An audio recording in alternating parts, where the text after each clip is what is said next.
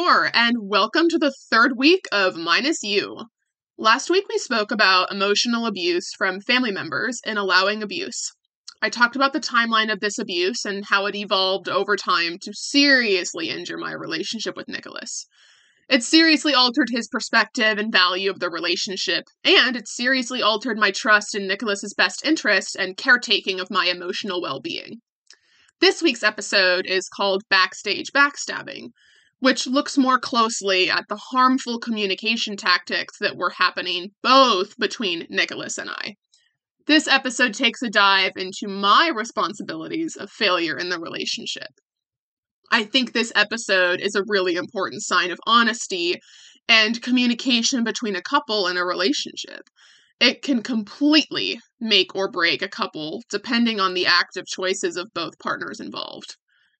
You know the saying, life is a stage. So this resonates with me so much because you're like, yeah, life is a stage. And like, God damn it, Nicholas and I put on a phenomenal performance before things just exploded. We had a house, great jobs. We lived in Orlando. We could hang out in Disney or Universal all day on our weekends. Tropical beaches in Miami is just hours away from us. Like, wow, what a life. So you have the set, Orlando and Disney, the scenery, it's just so beautiful. But behind the scenes, when the curtain falls, we're just stabbing each other in the darkness. Metaphorically, of course. He never physically hurt me and I never physically hurt him. But metaphorically, you're just like taking chunks out of each other, just hurting each other behind the scenes. There's actually a song called Stole the Show by Kygo that really resonates with this topic and this experience for me. The topic makes me really sad because it's just this pain of a lovely life that, we did have at some points and that we really could have had with each other. But we basically just killed each other alongside all the other things that were happening to us.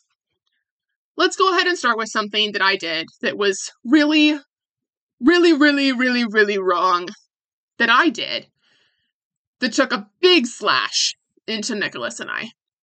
Before I share this with you, I want to preface this with the fact that I will not make excuses for things that I did that hurt my relationship or hurt Nicholas directly. I will not make excuses. I'm only going to explain a little bit of backstory and then tell you the actual event. A quick side note and fun fact for you guys. If you are working through hard issues with your partner, please don't make excuses for what you did that hurt your partner. They don't want to hear why you did it.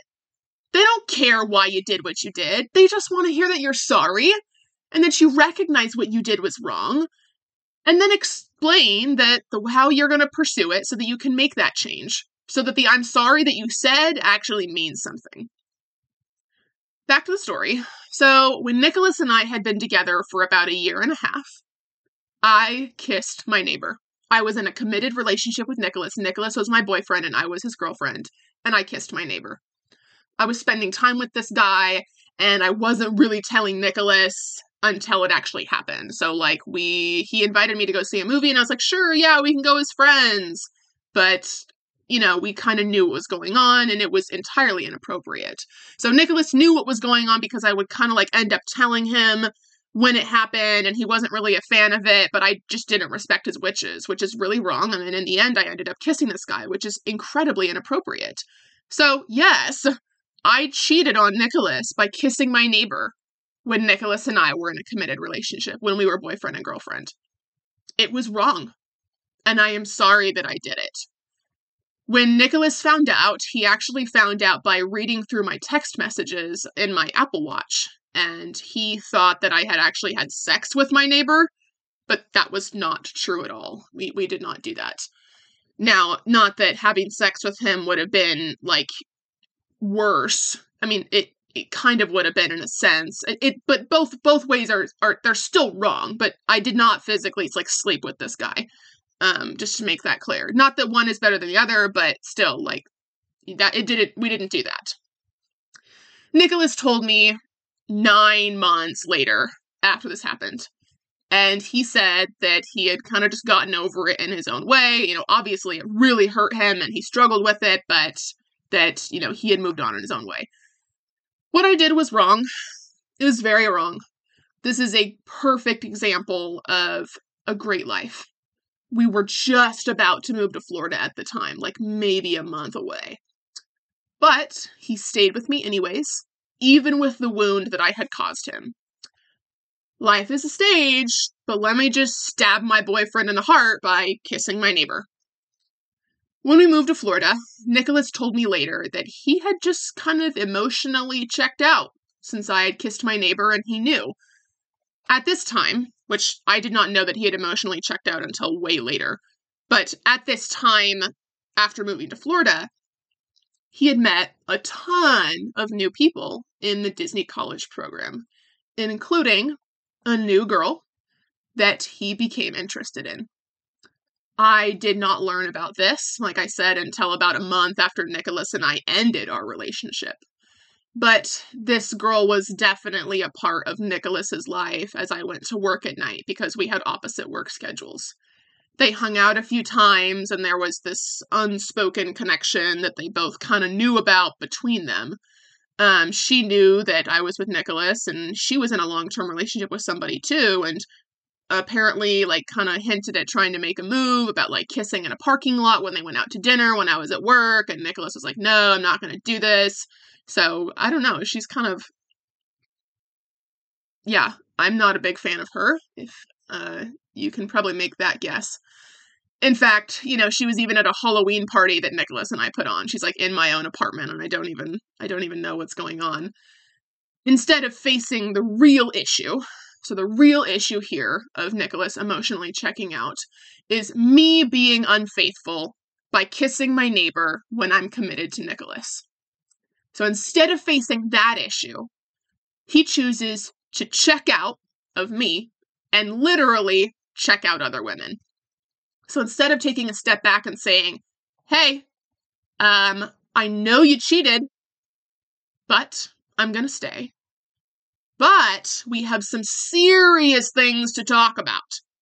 He chose to sweep the wrong choice that I had made that really hurt him under the rug, and then it actually just kept hurting us, even after he admitted that he knew and that he had processed it.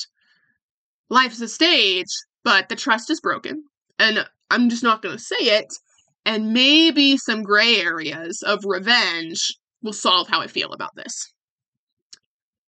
We know from the last episode that Nicholas's family, especially Nicholas's mother, Jen, strongly disliked me. But some of this was actually unknown, the frequency of the hate as well as who it was actually coming from. Nicholas's sister, her and I were pretty good friends. I mean, I thought we were good friends. I remember spending time with her. We used to get our nails done together back in Oregon. I'd see her at family events when the younger sister would have dance meets. I made her a blanket when we went out for a family vacation. We spent time together. Of course, I was going to marry her brother. I even had a few girls' days out with her in Florida because she did the Disney College program. And so I would take her shopping for Halloween decorations and stuff. And I actually even ended up taking her shopping for bridesmaids dresses. I think I have a photo somewhere, her shopping for bridesmaids dresses. I think she's wearing the dress that I was going to buy, or that she was going to buy, or whatever it was going to be for the wedding. So when I tell Nicholas to call his family members because he was, being unfaithful to me when we were engaged, I said, you need to tell your family this. He calls his sister, and she just rips into me like I was nothing. Her comments are, she never loved you, she doesn't make you happy, and whoever I was taking bridesmaids dress shopping and walking in the Disney parks with was some stranger, because that is not any kind of behavior that I can recall. Life's a stage, but let me be a megaphone extension of my mother and cut into somebody who has spent years with my brother and loved him amidst all the struggle they were going through. As I was sitting and writing this episode, I came to the really depressing conclusion that Nicholas and I were choosing to hurt one another instead of stopping and fixing things. With the analogy that I'm using, it's literally, which, again, he was never physically harmful to me and I was never physically harmful to him. But with the metaphor, it's like taking a knife and just hurting, just like stabbing him or him stabbing me in the midst of the life that we are building on stage for ourselves and for everyone and for this show. So like he does the same thing. And then you get side characters that come into your life, like family members who come and like take stabs out of you too. And before you know it, not only you're hurting each other, you've got family members that are hurting you, and then you've got the normal stress of life that's hurting you, and then you're just like bleeding out on this dirty floor on a stage in this beautiful set, but it's too late now because you're dying. We're using Band-Aids for bullet holes. It's just like, it just makes me so sad. I wish that one of us would have woken up, put down these metaphorical weapons, and just loved the other person. Instead of healing, instead of loving each other, we just kept going. You know, we can't control side characters. I can't control what his family says, and he can't control what his family says, but we can control what we do to one another and how we react to life's interruptions, regardless of how big or how small it is, or who it's from and how long it takes to deal with this issue. If I could give any piece of advice for anyone that's listening out there from this episode, please, for the love of God, put down the revenge. Put down these metaphorical weapons. Just, like, fucking stop. This is the person you love.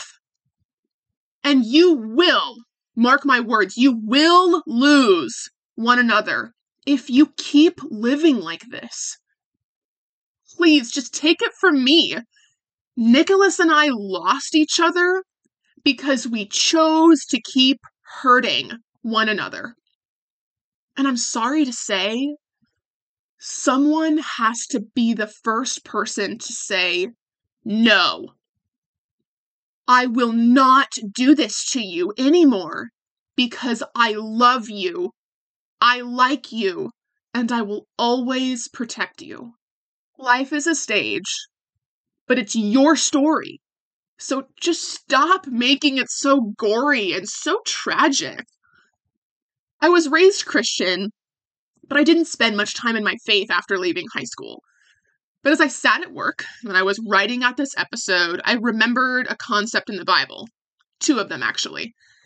And you don't necessarily have to be religious to take this, this concept or this moral to heart and into your own relationship.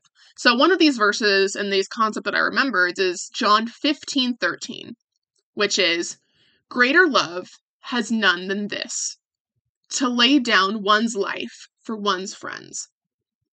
I mention this because in love that we want to be great, and in great love, in all 3 stages, we will have to lay ourselves down and our priorities down to have this love that is mentioned in John. So what does that mean, though, regarding backstage backstabbing, Madeline? Well, here's another verse. Romans 12:17. Do not repay anyone's evil for evil. Be careful to do what is right in the eyes of everyone. Isn't that kind of gross? Like, ugh. Like, I don't like it when the Bible's right sometimes. Like, ugh, it just makes my skin crawl and like, I don't like it. But, if we want a great love and we want a true love, we cannot go into it with revenge. Because, as sad as this is, we may win with revenge. But the prize to be won isn't love, it's actually loss. And the loss you will experience, it won't be able to be bought back. It'll have to be built back. Revenge is a very lonely game. Revenge looks great on a stage. But when the curtain falls, you realize that you are, in fact, alone in the dark. And you're living with the reward of revenge, but the loss of revenge as well. Those of you that may be facing this, often you don't really realize how much you've hurt one another until it's come to a point where it's almost too late. But if you want to fix things, if you really want to do this, you have to be the person to stop first. You have to decide that you are no longer going to hurt the person that you love. Because if you do it, you won't actually feel any better when the relationship ends, or when you and your partner take time to work through the issues. Once you have made that choice, verbalize that choice to your partner.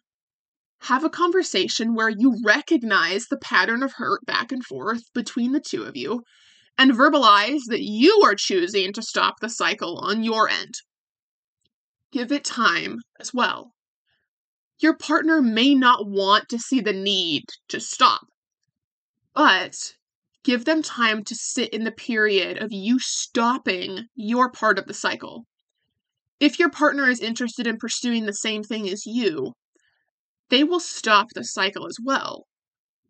This will give you a period of peace and a time to learn how to heal and forgive, which is going to take time. It won't be easy. Like in the last episode, how I mentioned, it took me 6 months to write Jen a letter to say that I forgave her. That was 6 months of not seeing her, not speaking to her, nothing. It took me a long time.